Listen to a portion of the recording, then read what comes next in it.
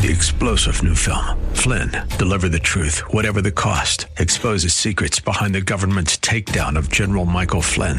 Flynn knew what the intel world had been up to. He ordered the first audit of the use of contractors. This set off alarm bells. He told the truth. He was the most dangerous person for Donald Trump to hire. They had to get rid of Flynn. Flynn, deliver the truth, whatever the cost. Available now. Watch it today. Go to salemnow.com. salemnow.com. The Healing Word program is a ministry of the Largo Community Church, where Christ is honored and people are loved. You're invited to join us in worship via live streaming this Sunday morning at either 9 o'clock or 11 o'clock. Visit largocc.org and click on Watch Live. Friend, let him come in today. Come to this altar and let him take the key of life today and unlock you wherever you're stuck and held up and you're holding back and something's holding you back. It doesn't have to be that way when you turn to Jesus.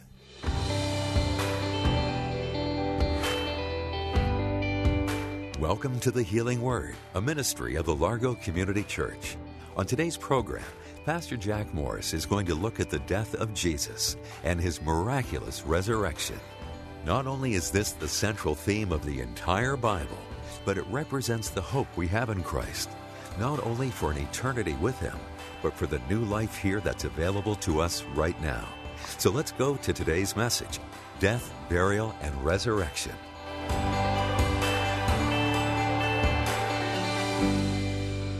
I would like you to look at the screen and read in unison verses 3 and 4 from chapter 15 of 1 Corinthians.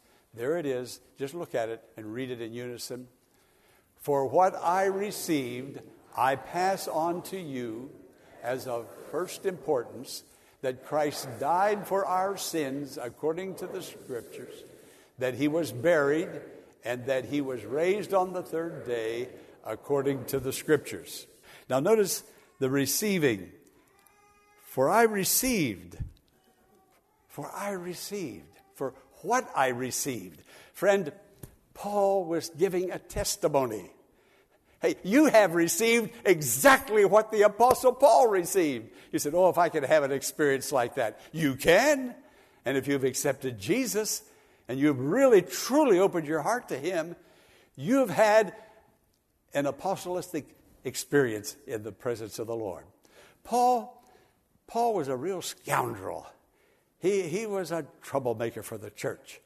He hated the church. He was so zealous for Israel. He was the one that had the first deacon stoned to death. He stood there and held the coats of those who picked up stones and stoned Stephen. But there was an experience that was indelibly written in his mind, in his imagination, and he couldn't get away from it. For when Stephen was going down, his head was being crushed, and blood was all over his face and in his hair and on his clothes. When the stones hit him and he started to fall to the ground. Now, when they stoned a deacon back then, or anybody, they didn't pick up little pebbles and throw at him. They'd pick up rocks and run at them and mash them into the head with it. It was a hideous thing, and it was all done in the name of religion to save Israel. And when Stephen was going down, he looked up. Friend, let me tell you something. When you're going down and you have a down experience in your life, look up. Look up. Stephen looked up and he said, I see Jesus standing at the right hand of the Father. And when he said that, that crowd became like mad dogs. They became furious, and they stoned him even more so. But there stood the Apostle Paul. He was called Saul at that time, zealous for the hope of Israel, afraid that Christianity was going to take over the religion of Israel. And the religion of Israel, the law of Moses, would go out of style, not realizing that Jesus came to bring it into style, that is the law of Moses, and make it more relevant and fulfill it. But with him standing there, Saul standing there, hearing and watching Stephen pray, Father, don't lay this sin, these people that are mashing my skull in, don't Don't lay this sin to them. Don't blame them for this. And he said, I see Jesus. Paul couldn't get that out of his mind. But he kept on trying to destroy the church. Friend, the church is a resurrected church. It's a resurrected body. You have been resurrected and delivered from your trespasses and in your sins. That's what this table, this altar, points to today. Paul was on his way to Damascus. He was going to arrest more people. Sometimes, when you try to get something out of your mind, you work twice as hard. And he was working twice as hard, but he couldn't get Stephen out of his mind. And on the way, something absolutely phenomenal beyond words to describe happened. The church was praying. The church knew about Saul. They knew Saul was coming. But friend, when you pray, God moves. The power of God came upon Saul. And Saul heard a sound from heaven. It was the voice of God. Others around him heard it also, but they didn't understand that voice. But Paul understood the voice. He knew it was Jesus. Oh, I pray today that you will know that this message and this table is Jesus speaking to you. May he give each of us ears and a heart to hear and receive. Paul knew Jesus was talking. Paul fell to the ground. He couldn't maintain his posture. He was in the presence of God.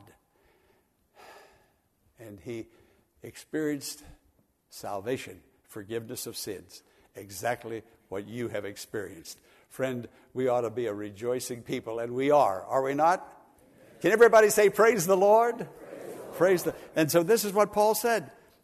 This is of first importance, that Christ died for our sins. I have to pass it on. I have to. And I talked to Peggy Minnis the other day. Peggy and Fred, members of this church. For years, they raised their two sons in this church, Devin and Fred the third. I talked to Peggy. Peggy was actually rejoicing over the phone. She was broken, but behind the tears and the sorrow, there was rejoicing. The same exact thing with Mrs. Doby. Same exact thing. Hurt and pain. Why the hurt and the pain? We're the ones that are going to be sorrowful and miss them, but we're so happy for them because there's no more hurt or pain for them. They're in the presence of God. Friend, that's what Christianity is all about, the presence of God. And they're rejoicing, Fred. I can only imagine, and I have been imagining. I've got a vivid imagination. Fred goes into the presence of God, and about 3 days later, Al Doby goes into the presence of God. Boy, when they bumped into each other in heaven, can you imagine? Fred, Al, Fred. They're both going through orientation together. Heaven is for real. There's something better after this life. It just keeps getting better and better, and we're so thankful. And Peggy was telling me Fred's not suffering anymore. He's rejoicing in the Lord. He's happy in Jesus. He's in the presence of God. About a week or two ago, I talked to Fred, who lives in Florida, who lived in Florida, now lives in heaven. And Fred was in bed, couldn't move. He'd fallen away to just about nothing physically. And two of our brothers went down, took an airplane, went down. That was about the longest pastoral call that I know of anybody ever making. Went all the way to Florida. Spent their own money to get on an airplane to go down there and serve Fred communion. What you're going to receive here today. Served in communion approximately 1 week before he died, not knowing that he was going to die. But served in communion. We took that little communion set, we blessed it, we prayed over it before those fellows left the church just a couple of weeks ago to go down to see Fred. And then they served him the Lord's Supper. And I didn't tell Fred. Peggy got on the phone. She said, "Now, don't you tell him. I want it to be a surprise." You talk about a surprise. What a surprise. Well, Fred took his last Lord's Supper, Holy Communion service. And it was that represented the body and blood of Jesus that ushered Fred into the presence of the Lord Jesus. And Fred, when I was talking to Fred, he was saying his goodbye to me, and he started telling me about Peggy, his wife, and how many years they had been married and how much they were still in love and how that they were sweethearts in high school. And then he told me about his two sons, how his two sons were serving the Lord, and I was just listening. Friend, listen to me. You have something to talk about. You have something to rejoice over. But if you're not going to rejoice over it, it's because you're not excited about it. And I'm almost wondering, can you say what Paul said, I have received? If you received it, you're going to share it. You're going to share it. And if your children are not in the kingdom right now, keep praying and keep believing and keep sharing. God's going to answer your prayer. Just live the life. Take a stand for truth.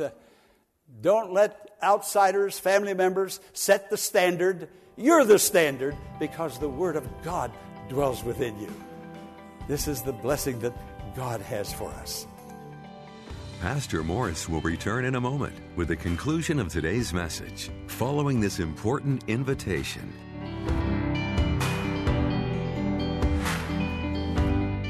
The Largo Community Church continues to worship on Sundays at 9 a.m. and 11 a.m. by way of live streaming. If there was ever a time when we need the church and the Christians need one another, it's now. To view the live streaming worship, go to the church's website, largocc.org. That's largocc.org. Click on Watch Live on Sundays, and let's worship the Lord together. largocc.org. Now, let's join Pastor Jack Morris for the conclusion of today's message. Now notice, of first importance.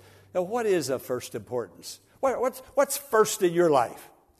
What's the very first in your life? Somebody said, look at your check stubs. You'll know what's first in your life. I don't know whether that's true or not. But there's something first there. There's something that you're putting ahead of everything else. Oh, you're giving a lot of attention to a whole lot of things, but there's something that is predominant. Notice what it is. Of first importance, Christ died for our sins. He starts enumerating now. He had it in order. It was on his mind. Paul said, Christ died for our sins. Now, think about it. The sinless Son of God, who was without sin, took our sins. Now, when you take something, like I'm going to take this Bible. You take it. I received. I didn't earn it. I didn't pay for it. Jesus said, I took it. He took our sins. Now, in the upper room, before they went in, Jesus and the disciples went into Gethsemane, he gave them his cup. His cup had his blood in it, or symbolism of his blood. His cup had his life in it. Now, notice what Jesus is giving, what the Holy Spirit is giving today. Jesus gave them his cup, his blood, his life. That's what he gave. Then they leave the upper room. They go into Gethsemane, into the garden, and he takes their cup. He's just trading lives. My life for your life. I'll take your death. I'll take your hell. I'll give you my life. I'll give you heaven. Now, friend, who can turn down an offer like that? That's what Jesus did. That's what he's doing to this day. That's what he's done in most of our lives. We're in the presence of him today. The first cup was life in the upper room. The second cup in Gethsemane was death and damnation. But he took their cup. Nobody forced your sins on Jesus. He didn't have to take it, but he took it freely, willfully. He didn't ask for anything in return, only that you live for him now. He didn't say, now, you make these promises. No, you just confess your sins, and as you confess them, I'll take that one, I'll take that one, I'll take that one, I'll take that one. until he took all of our sins. He took it. When I saw that word took, I looked and I searched. There was just not really a good explanation for it, but it's just reaching out in loving grace and taking it. And then it says he was buried. Now the penalty of sin is death. Not just physical death, but spiritual death. That is eternal separation from God. You see, when Jesus was on the cross, he cried out, "It is finished," meaning it's all over now. Sin has been paid for. You are now new people in the Lord as you confess and repent. You're new creatures in Christ Jesus. What I came to do, it's finished. Nothing more needs to be done. Heaven isn't going to do any more. It's up to us to do more, and that's to allow him to take our sins, and he will do it. It is finished. And then he was raised. Say this with me. Number one, the big number one. Christ died for our sins. Number two, he was buried. Number three, he was raised. That's the rest of the story. Aren't you glad it didn't stop at number one or number two? But it goes on to number three. Father, Son, and Holy Spirit. All heaven was involved in getting you out of this world into the next world. It wasn't easy for Jesus. No. They took that man from the time he was in the upper room instituting the first Lord's Supper until the time he cried out on the cross, "It is finished." There was 12 hours, just about 12 hours. He knew exactly what he was doing and what was going to happen to him. The soldiers took him into the barracks. They beat him nearly to death. They put a crown of thorns on his head and thumped him down into his skull. Pilate talked to him publicly in front of everybody and said, "You're taking all of this and you're not opening your mouth in your defense?" Scripture said he opened not his mouth. He remained silent. He was as a lamb led to the slaughter, as a sheep before his shearers is done. He took it all for us, and never one time did he complain. Not one time. You talk about love, caring, salvation. This is what Jesus did. He conquered death, hell, and the grave. You see, death wouldn't be death. I'm talking about physical death right now. Death has power only because of sin. Death has no power in itself, but sin gives it power. And so it is with the second death, the spiritual death. When sin is taken away, the fear of death is taken away, the hope of heaven is placed within, and now you can die rejoicing, knowing you're going into the presence of God. You see, sin, death, evil did their worst to Jesus. There was absolutely nothing more that they could do. If they nearly beat him to death, they whipped him till he fell beneath the cross, and never complaining at all, so that you and I could sit in a beautiful, nice, air-conditioned church. You see, friend, Jesus didn't die on a cross between two candles. No, he died on a cross, bloody, dying. His visage was marred more than any man. He looked like meatloaf. They beat him nearly to death. That's what sin does. But Jesus took our punishment that you and I might be free and liberated completely. That's why we're coming to this altar today, to remember what he did. Years ago, I used to listen to a news commentator called Paul Harvey. You have to be old to remember Paul Harvey. But Paul Harvey would tell stories, and then he'd weave the news into that story. And I was working over in Alexandria as a homeschool counselor at that time while trying to get this church going. And Corinne and I were paying our bills and trying to take care of our children financially. And so I would go out. I had about 6 middle schools that I had to take care of. To all the kids that were absent, go to the home and even take them to court. I didn't like that job very much. I got out of it as quickly as I could. It was a sad time. I remember this little blonde-haired, blue-eyed girl. I kept talking to her and telling her, "You've got to go to school. You've been truant, and you have to go to school. You have to give an account." And her parents, and she just wouldn't do anything. She just wouldn't listen. I told her the consequences, like the Bible tells us, the consequences of our misdemeanors and our sins. And finally, I had no choice. The court demanded I bring her in. We went before the judge. The judge sentenced her to Richmond, Virginia, to a reform school. When they did, she had a lawyer. That little girl jumped to her feet and screamed, just screamed. She was told repeatedly over and over again, "Little darling, we're not fooling with you. You're going back to Richmond." She had been there once. She knew. She screamed, and when it was all over, everybody had left. The lawyer and myself, we went up and talked to the judge. I just shook my head and told the judge, "I don't know whether I can take much more of this." I mean, this was something else that was going on. Now, why is it that we can be warned repeatedly over and over? Some of those poor children, I went and picked up that little African-American girl, beautiful little girl, taking her back to school in my car. And this was over 40 years ago. And I gave her a piece of chewing gum. I'll never forget it. I gave her a piece of chewing gum. And when I did, she started to cry. Tears started coming down her eyes, out of her eyes. I just couldn't hardly keep my eyes on the road.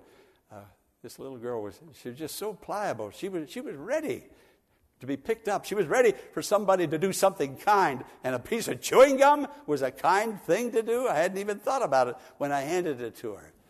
Friend, God's trying to do something kind for you today.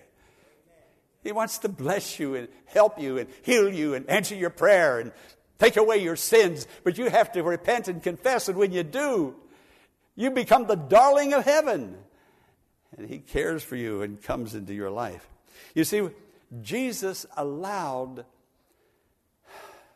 those soldiers to do their worst. They did their best to destroy Him, but it was their worst. And when they crucified Him and He cried out, "It is finished," He was buried, a big stone put in front of the tomb.